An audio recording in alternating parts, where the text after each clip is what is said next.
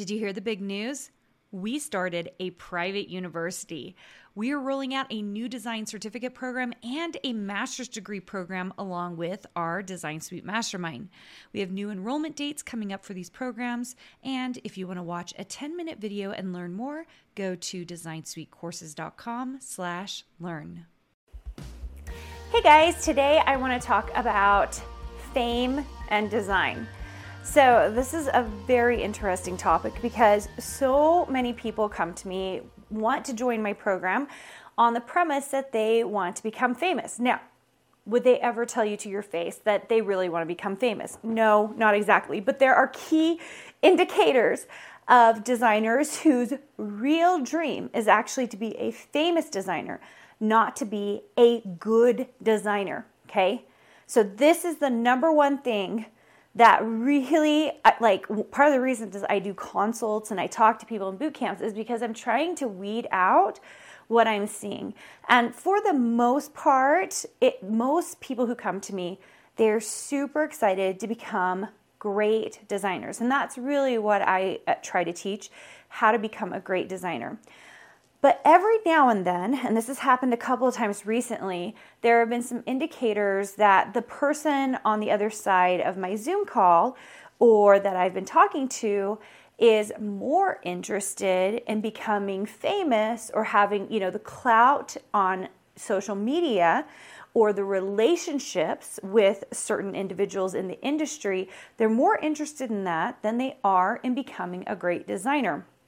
So I think you guys can see all the flaws in this, but let's really talk it through, because it does happen that as you become a designer, and maybe a designer for certain manufacturers, you will become industry famous. Not like worldwide famous, but industry famous.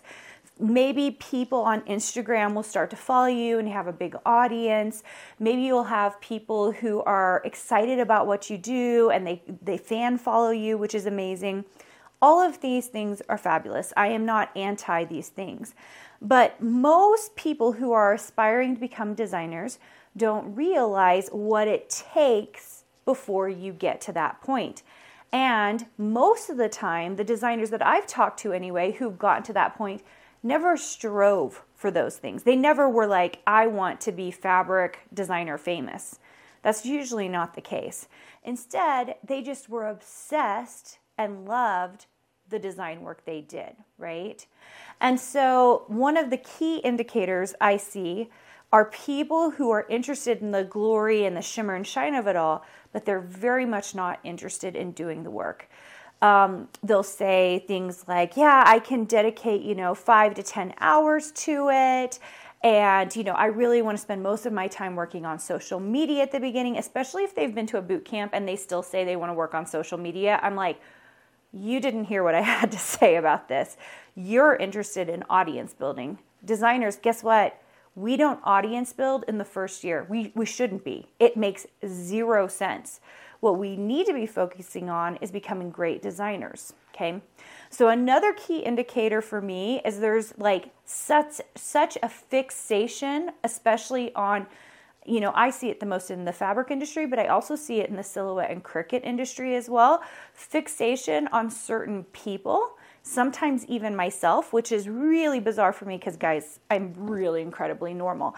Like if you came to my house, and I've had Design Suite members come to my house, I am like honestly a normal human being who just is obsessed with design, okay? So here's the deal. I think that hyperfixation on the person, what you see on Instagram, Facebook, Pinterest, all those things, it is not what their everyday looks like. How do I know this? Because what I show on Instagram is me teaching, me making stuff, me designing things, right? It's not my day in and day out. You didn't see me earlier before in 3 meetings that were hard to deal with, or there weren't things happening that I needed to have done, having to put down hard lines on my team for this, that, and the other. You didn't see me, hunkering through our software to see what kind of issues we're having. You didn't see me answer several customer service calls. You didn't see me in meetings with my Design Suite members. You didn't see me really, really wanting to spend part of my day designing, but knowing I wasn't going to be able to get to it today because there were other things going on. And so my daily life is a very regular, normal designer's life. You're hunkering through email. You're trying to get in the design time. You're trying to fix production files. You're trying to, oh my gosh, deadlines for manufacturers. That's what I'm under the gun for right now. I have all these deadlines for manufacturers and trying to make sure that I can get them done, which sometimes means I'm working from 5 a.m. to 5 p.m. and then maybe a couple of extra hours in the evening. That happens sometimes, not all the time, thank goodness. But I think that most of us don't realize the work that's going in the background. I think we have some acknowledgement of it. We suspect that those designers, especially those with bigger audiences, are doing a lot of work.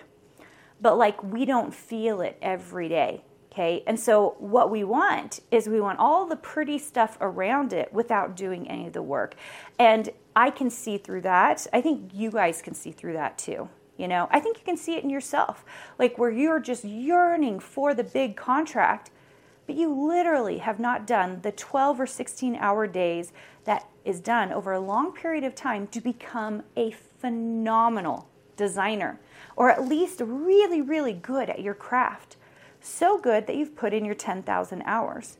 And so I want to, for you, that those of you who are coming into this industry, especially those of you who are like, I want to be a great fabric designer. I want to see my fabric in print. And that's a little bit different than the being famous within industry part of it, because I think one of the most amazing temporary satisfactions you can have is to have your fabric put in print.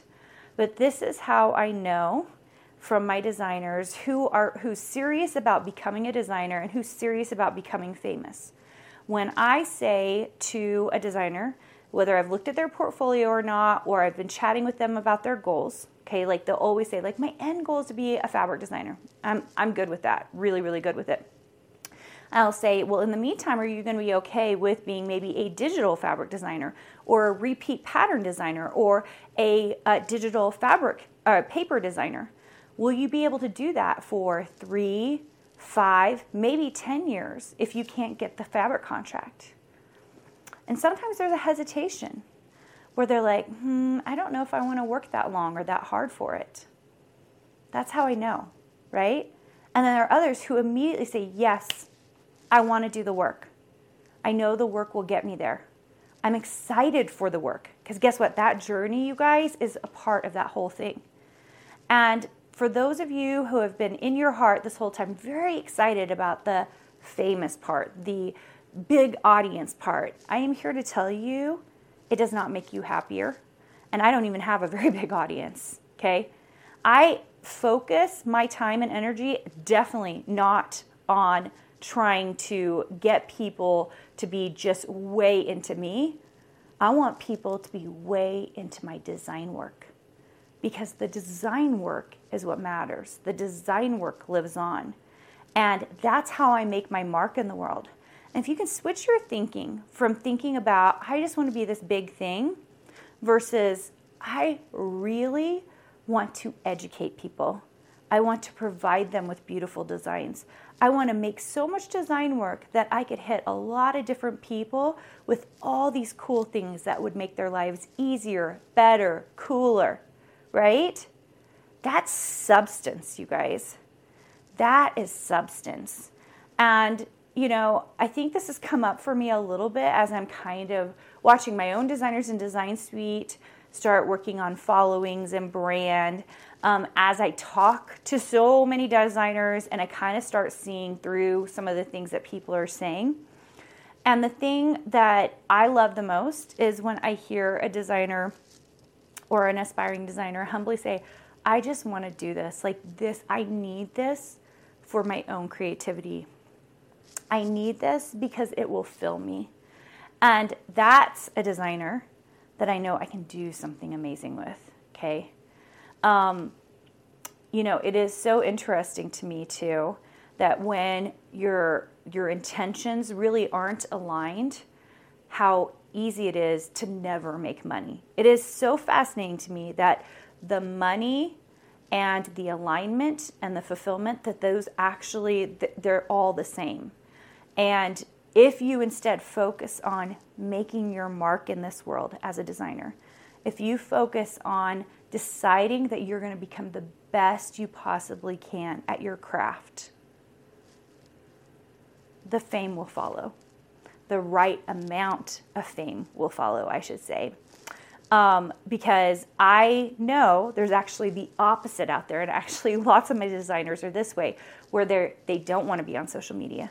They don't want to put their face out there. They want to just be able to design and call it good. And there's a mixed medium between the two, you guys, because there's a certain point, you'll make a certain amount of money, and I'm at this point with several of my designers, and it's like pulling teeth, and I'm like, guys, it's now time to build a brand, because they're making so much money. And I'm like, guys, like, to get to the next level, we've got to start building a brand. And they don't want to put their face on camera. It's been so much easier just to design and make their mark in the world that way, that they don't want to hit the next level. Super fascinating. If you're one of those people, you know who you are as well, right? Because I see both.